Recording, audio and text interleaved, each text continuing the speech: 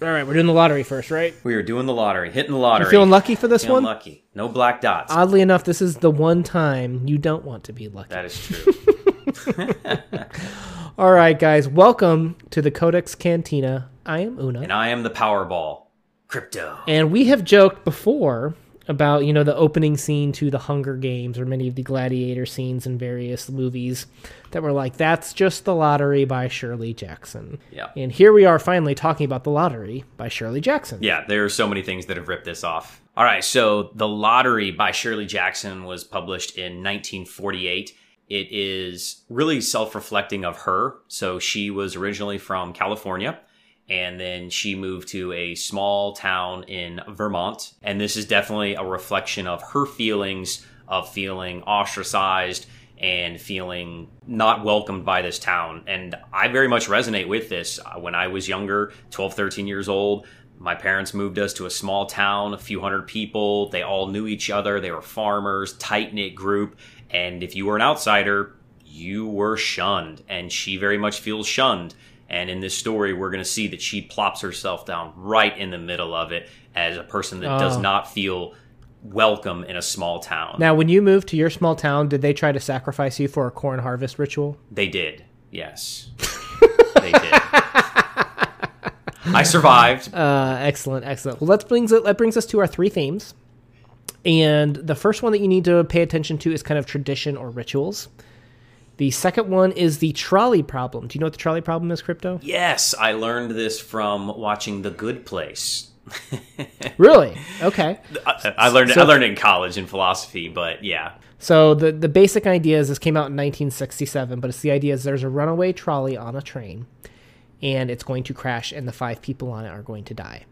You have the chance to save those people by diverting the train, but by diverting it, it'll kill one person instead. So it's the idea of if you make the choice to to kill one for the good of many, if you will, you're still choosing to kill the guy, but you're saving 5. Is that worth it?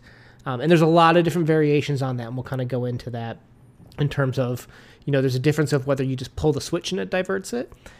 Oddly enough, if you have to push a guy over and the guy's body hits the lever and then that diverts it, that's a very different answer than just pulling the switch, oddly enough, is when you physically have to kill the person. But we'll go through that through the story. And then the last theme is the 1963 Milgram shock experiment. Are you familiar with that one, Mr. Crypto? That one I'm unfamiliar with. Again, they've done many variations on this and kind of nuanced in on it. But the idea is that some people were brought in to hit a button to shock a tester when they got a wrong answer, I believe it was. Oh, okay. I have heard of this. But the idea is that they knew that the person had a heart issue or some type of a medical condition where the shock could kill them.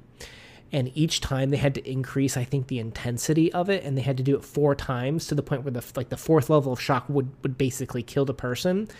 And a majority of people, they do one, and then the experimenter would be like, please continue. Like, they tell them, keep shocking the person. And 65% of participants would actually go all the way to the final level of shock, knowing that they're probably going to kill this person, submitting to authority. So that's the Milgram shock experiment, which explains a lot of what happens in this story. I like Bill Murray's version better in Ghostbusters. To the one where he picks up the woman, yes.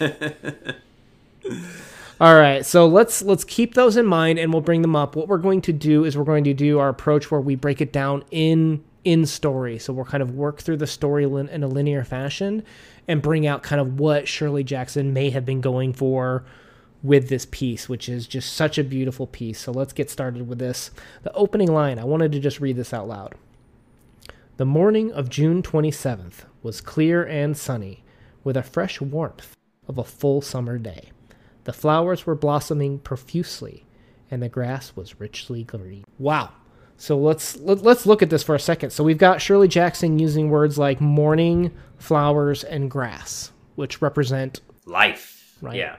Right. Spring, something fresh. So setting up a good feeling, right? Exactly. Then you've got an abundance of everything. Grass only grows rich and green when there's plenty of nutrients and water and such. You've got the warmth of the clear, sunny day. You got a very happy setup in the beginning of the story. Yeah, it doesn't feel like anything ominous is coming at all. Did you know that there was a lot of outcry when this was published in the New Yorker in 1948? Oh yeah, people literally sent in mail threats and Yeah. just quit their subscriptions because Yeah. of this piece. Yeah, there was like a downturn in subscriptions hugely. It was crazy. Huge. It's huge. All right, so so a small village of 300 people gather in the square to prepare for some type of a ritual, but they're talking about how some towns make it to 2 days. And I think that what that does is that shows that it's not just this town's tradition. This is a cultural thing across towns, basically. We all do this lottery thing, is what they're saying at this point in time. So school gets let out, and there's this quote, "The feeling of liberty sat uneasily on out of them." So school is out, and the feeling of liberty sat uneasily on them, with Bobby Martin stuffing his pockets full of stones. So I think the first question I had when I read this is, okay, what's going on with the stones and why are they round and smooth? Because if you're building something, you don't want them round and smooth, right? When you think of round and smooth stones, what do you think of, Crypto? Skipping them in water. Which is playful. Yeah, right. The first thing is like, oh, these kids are all picking up stones because they're going to have this thing, and then they're all going to go off and play. Yes. Yeah. Again, Shirley Jackson. Nothing ominous coming. Using this playful, fun way to approach it. You're like, that's kind of weird with the stones, but it's cool. It's kids being kids.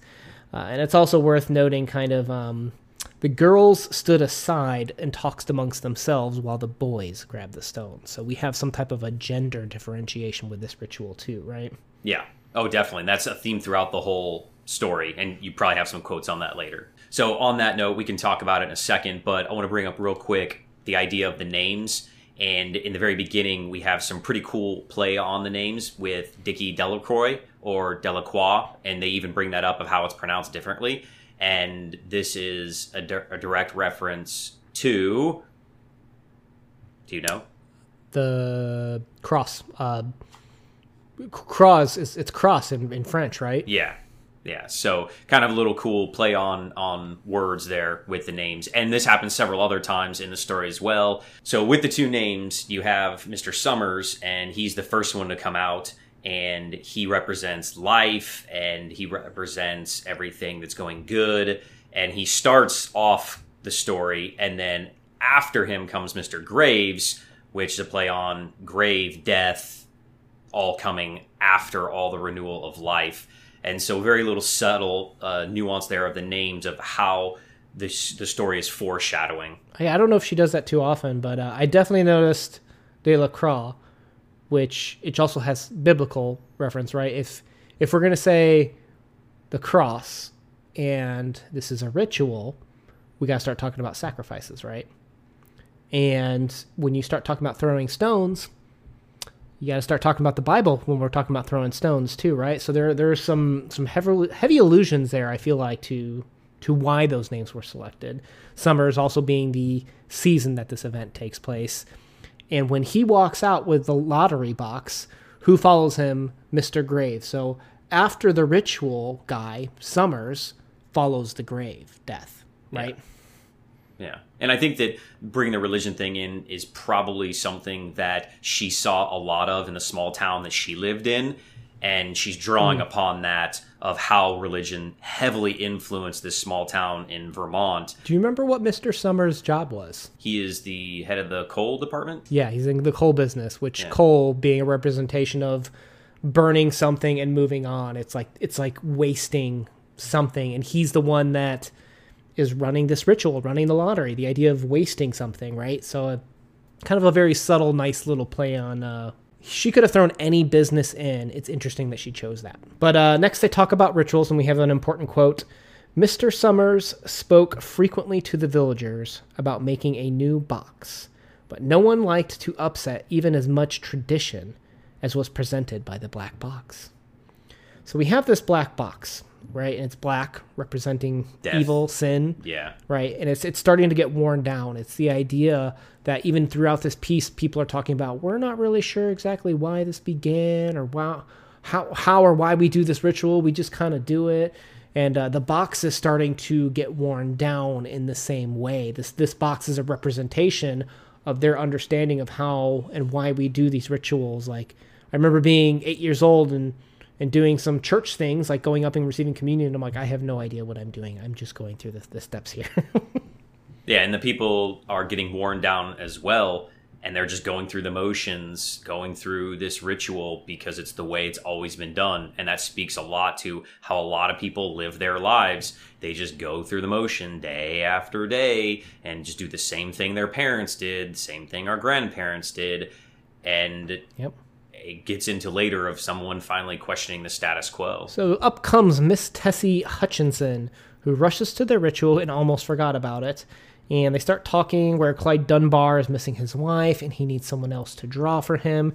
And there's I didn't know much about Shirley Jackson's background, so I'm glad that you brought that up, because I had this quote here that I wasn't sure what it meant, but it says, "Glad to see your mother's got a man to do it." And they kept having this divide about the man must be the one that's selected. What are your thoughts on that in relation to her small town status? Oh, I'm sure it was very 1950s America, where the woman stayed home and did all of the quote womanly things that they're supposed to do, cook, clean, all that stuff. And I think that she's getting a little sassy with it. I think that she's trying to poke fun at it. Because this is 1948. Yeah. I'd be curious to see if she had any commentary on the draft for World War II. You know, and you and I have talked about the bleak era feminism following World War II with you know, women went to work during World War II and what happened afterwards. Well, before World War II, how did they get in that situation was the draft, and the men were the ones that had to sign up and go and serve, right? Yeah, I totally think that World War II is influential here because of the fact of everybody in the story is just going along with this, just like the Germans did. And they thought they were doing right and following the law. But just because you're following the law doesn't mean you're doing something right. And in this piece, we see that. And so you can definitely feel the influence of World War II and Germany and right and wrong in the story. Easily can make the leap in conclusion that the idea of feminism here of who is making all the bullets, the blankets, the guns, and all that stuff for the soldiers when they were off, it was the women. And now their powers are being taken away after the war when all the men return. And they need the men back. Easily can put those two together, I think. All right, so they start drawing names for the lottery. And we've got, first up is Mr. Adams. Interesting that the first name selected is... Adams, Adam, Eve. Adam and Eve, right? Yeah, love it. Another biblical reference. This piece is so chock full of just literary items. I just love it. One of the names here, this is a very obscure one, but Bentham. Do you know who Bentham is? Bethlehem, right? Oh, I hadn't thought about that, but there's Jerry Bentham, who is an English philosopher on utilitarianism. Which, do you know what utilitarianism is? Yeah, so the total control. No. No. It's the doctrine that an action is right insofar as it promotes happiness, and that the greatest happiness of the greatest number should be the guiding principle of conduct. AKA, let's go back to our trolley problem. Do you sacrifice one for the good of many? Okay, that makes sense. Interesting, right? Yeah. I guess I was looking more religiously, but that's obviously a much better explanation. So go with that. I think there's a lot of different angles that you can take this piece. I don't think it's wrong to go that way as well. Looking at it from always just a religious aspect, I think you can limit your scope and perspective. So looking at it from these different angles makes a more rational argument, I think, for the story as a whole. All right, so up next, Mr. Adams has a very important quote. He says, "That over in the North Village, they're talking of giving up the lottery." And one of my favorite characters, Old Man Warner. Old Man Warner. He says, "Next thing you know, they'll be wanting to go back to living in caves." And I can actually see Old Man Warner. You know who, if I were to pick an audiobook actor, who I would pick? No, who would you pick? Mark Thompson. Okay, I thought you might go with his voice. All right, so Mr. Adams replies, "Some places have already quit lotteries. Lottery in June, corn be heavy soon." And we have this hymn-like reply if you're going the biblical route. But I want to go the trolley problem route, where this reads like a small pagan town ritual, does it not? The idea that you have a blood sacrifice for the good fertility of this corn, for the greater good of our farming community. We sacrifice this in order for the greater good of everyone else. Yeah, it's the most important quote in the whole story, I think. This starts to bring up the idea of the submit to authority. You know, you got old man Warner basically. I just realized something. Warner. He's warning her. Warn her. Yeah. I didn't realize that before. But he is bringing up, yeah. he's representing tradition. He's saying, this is the way we've always done it, guys, and we've got it good. Don't screw it up. Don't be like those other towns. They're going to go back to the ways where they're living in caves before we had the civilized ways of sacrificing people in our village randomly. Spoiler. Oh, come on. We're not doing spoilers anymore for short stories. Just get over it. Yeah, they're too short. All right. So Bill Hutchinson draws a paper, and he wins the lottery. And immediately Tessie lashes out that it wasn't fair. So at this point, you should know something's wrong if she's complaining that she won, that her husband won, right? Yep. And you see her start immediately throwing out the names Don and Eva, very close to Eve. Okay, yeah. I'm just gonna say that. I don't think it's that strong, but it's there. But she starts throwing out other names, which is why instead of going the biblical route, I want to go the trolley route, because now you start to see which one that she would select. So in the situation where you have to push someone off the ledge to flip the lever so that the trolley is saved, but you've killed a guy in this case, you start to see which scenario Tessie would select. When her family selected, she's immediately like, what about Don and Eva? Like, she's the one that's going to push you over the edge. But not sacrifice to save herself, right? Yeah. Yeah, I really like that. And there's a couple different alternates where you can flip the switch, but the trolley hits you. And you can guess that has the lowest. No, I'm sure. Lowest option selection where people are like, yeah, those 5 can just go. We're not going to worry about them. That's awful. Yeah. Now, if you did want to go to the biblical route, I don't get how this always happens. Every single time we talk about this, how many kids do they have? 3. I don't know what it is with authors. Every single time you talk about 3 kids here.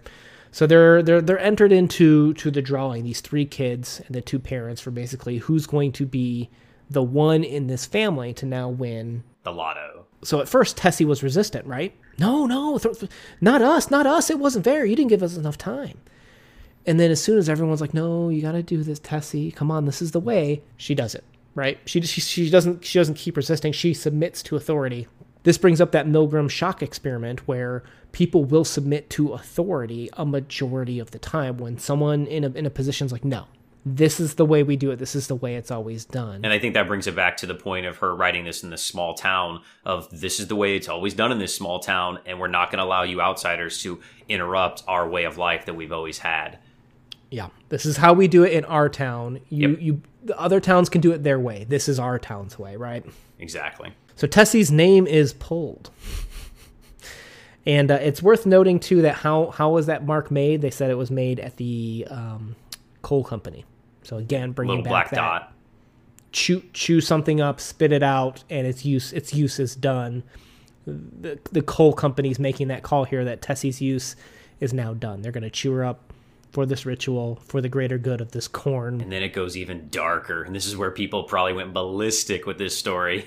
The whole town was upon her. And it's interesting, too, going back to the Milgram shock experiment. Come on, let's get it over with, people. Grab your rocks, grab your stones. Let's just get this over with. And then they were upon her. Terrifying. Terrifying that people would just go along with this. Terrifying what that shock experiment exposes. Terrifying to see how different people's choices can be based on where they are and what they have to do in the trolley problem. And it's so fascinating how the lottery brings all of these pieces out. Yeah. Amazing. Yeah, it exposes humanity for our worst and how we are sheep. And we will just go along with things that we know are wrong because everybody does them. Because this is how we've always done it. Yep. All right, old man Warner, old man Crypto. Thanks. We're doing the month of short stories here, where if you didn't know, Harrison Bergeron by Kurt Vonnegut is Crypto's #1 favorite short story of all time.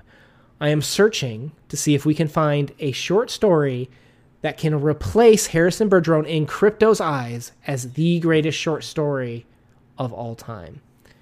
Mr. Crypto, first and foremost, what is your rating of the story on a scale of 1 to 10? I would give this a solid 8. Awesome story. Good message. Oh, man. I don't think it as... I'm at a 9.5. Wow. Yeah. This is... What could be better? It's not as we've seen before, it's not as clean. If it's not clean, if it's dirty where there's things that don't need to be there or superfluous, what is it? The way Tessie protests and then just gives up. I could see her succumbing to pressure, but if she's truly going to be the voice of reason and difference and make a difference, and again, that would take the story in a whole different direction, but why mention other towns that are having this happen and then not have a revolution spark here? Again, that would tell a different tale. It would be a different point of the story that this town's just going to keep the status quo. But then why bring it up at all? Oh, because of your point earlier, this is small town Shirley's experience. True. This is not how they do it in small towns. This is how they've always done it, so that's why they keep going forward with it. I don't know. I'm happy with my 8. I don't think that it's perfect. All right, so I'm guessing that this does not replace Harrison Bergeron as your favorite short story of all time, then? No, sir. But it is a fantastic story. I think it's definitely worth a read. I think it's a great teaching tool, but I just think that it's not perfectly clean, and yet you can't name something to remove. I don't think clean's the word you're looking for. Okay. I don't know what the word is, but I don't think it's clean, because what could you remove from this? Oh, I already said that. It's all good. No, you changed the outcome. You wanted a different outcome. That's different from being able to remove something. I guess the story should have had a different purpose then. I think that's a personal opinion, but that has nothing to do with it being clean. Okay, that's fair. I'm just trying to hone in on the words with you. I'm going to go with a 9.5 out of 10. That's fair. There's not much you can remove from this story. This is very, very eloquent, very, very clean. There's very different ways you can take this in terms of biblical. You've got the different experiences of small town, how we've always done it, the ritualistic, submit to authority, blind faith concept. You've got World War II interpretations in terms of the draft, in terms of, the men having to be the ones to be selected, but women suffer too. I think it's a beautiful story, but it doesn't take over Harrison Bergeron as Crypto's favorite short story. So stay tuned. We're 0 for 2 with Lamb to the Slaughter and the Lottery. We'll see if what's up next? Nabokov. We'll see if Nabokov takes over the pie for you. Good luck. We do literature breakdowns every Monday and Thursday, and we do try to hoe up them videos. We try to throw up bonus videos each week too. We average 2 to 4 videos a week. Please consider subscribing if you'd like to join in on the fun that we have here. Let us know in the comments down below what we may have missed or what you may disagree with. Peace out, guys. Peace.